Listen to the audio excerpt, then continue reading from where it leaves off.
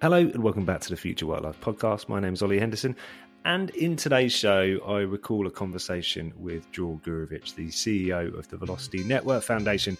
Why? Well, this idea, the vision that Dror has for Velocity, captured my imagination and got me more excited than pretty much any idea I've heard related to the future of work over the past few years. I'll let Dror explain it in his own words, but look, from my point of view, this is a vision which addresses some of the major problems in the labour market, not least that it's so difficult to accurately determine whether somebody's right for a role. And even though platforms like LinkedIn have in many ways improved the way we connect with one another and created more visibility of opportunities, actually it hasn't solved one of the major issues, which is verifying credentials and verifying that somebody's actually right for the role. So in the short term, you can see loads of use cases off the back of this conversation with Dror around how we can improve credentialing and better understand people's skills. But in the longer term, there are far more opportunities and far bigger things at play. So I'll let Dror explain. So the way we see it, financial capital and human capital being the most important determinants of economic growth and prosperity of societies, individuals, right?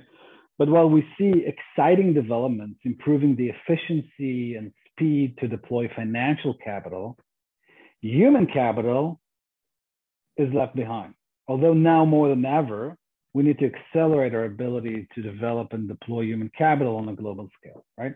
But the reality is that although huge investment done in age tech in the last decades, huge investments, and both on the funding side of innovation and blockchain and the valuations of tech providers in the employment and HR space, everything is basically appreciating dramatically, but also the investment from employers and the market implementing these applications, with the average employer having 9 different talent-related applications, spending hundreds of dollars per employee per year. This trajectory appreciates 20-30% every year. Although all this, nothing seems to move the needle for the job market and create real change, right? And why is that? Because the root cause is the broken data transfer system or the broken data layer underlying the labor market. Because effective and efficient development and deployment of human capital require free flow of trusted data on people's skills, education, and credentials, right? And employers are struggling with this because with all the amazing tech we now have in HR, in the application layer, we still rely on self-reported records, resumes, and LinkedIn profiles and other online profiles as the source for candidate and employee records, right?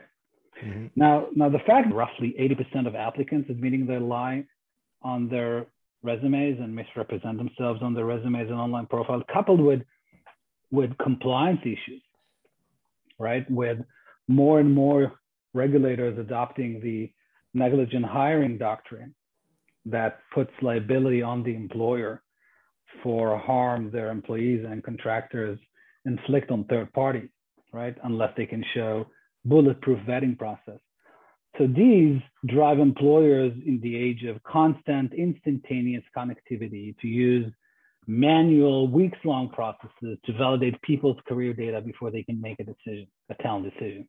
Now, with 1 billion people that move jobs every year, right, verifying they are who they say they are and that they hold the credentials, licenses, career experiences, education that they say they own, adds unimaginable cost and friction to the labor market, right? Just imagine global commerce as an analogy where payments take 3-4 weeks to verify and reconcile manually. That sounds insane, right?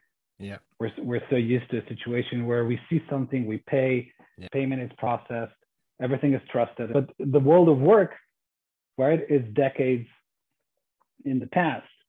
This is the situation in the labor market. You have to wait 5 days to 5 weeks until an individual's credentials can be checked out.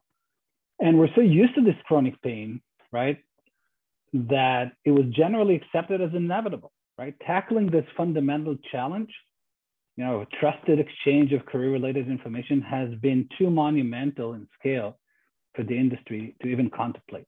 So until now, with the emergence of decentralized networks and blockchain technologies, solving this, right, is finally made possible. So this is what Velocity Network and the trailblazing organizations that are involved are looking to solve.